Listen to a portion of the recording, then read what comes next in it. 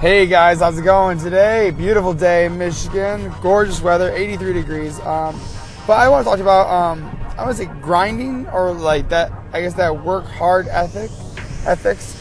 I was reading, and I was reading this book, John Maxwell, No Limits. And a lot of it is around, like just expanding your capacity, to do just a little bit more. Just do that 1% more. Because if you're doing that 1% more, it pays off in so many different ways. Just doing that little bit extra. My dad I read a quote actually. It said, if you go the extra mile, it's a lot less crowded. Really, because no one goes the extra mile. No one goes out of their way. No one puts an extra hand out. No one, not a lot of people stop what they're doing to serve others, and that's something that I strive to do. I think interpersonalism of people and really, reaching out to be a good person to people is going to be the biggest benefit of you.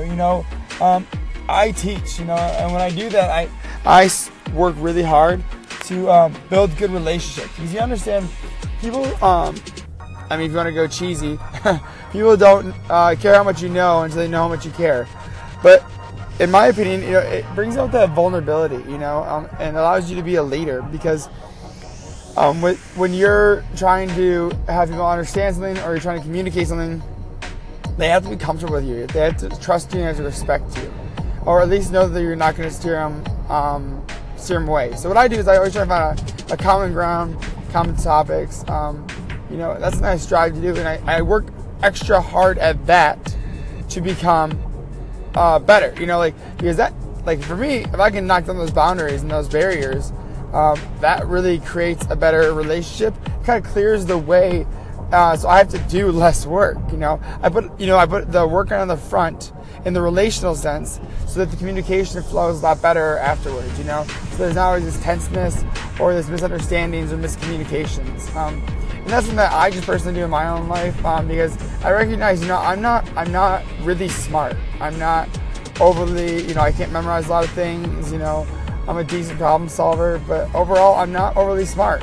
My girlfriend she's amazingly smart. And I couldn't go to that caliber. It wasn't my gift to say that I'm really academic. I'm just lucky to have the type of social skills that allow me to create those connections, that allow me to access people who know how to do those things. I don't need to know how to do everything. I just need to know someone who can help me. And of course I look for ways that I can bring value to them as well. So, and that's where, it's not a one-way street. It's hey, I want to bring value to you.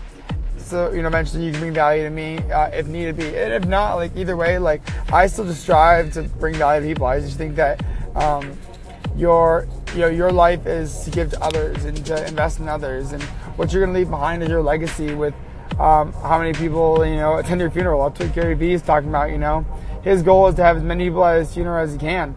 Because if you're going to attend his funeral, he's clearly made an impact on you in hopefully a positive way. And he's also, he's brought value to you.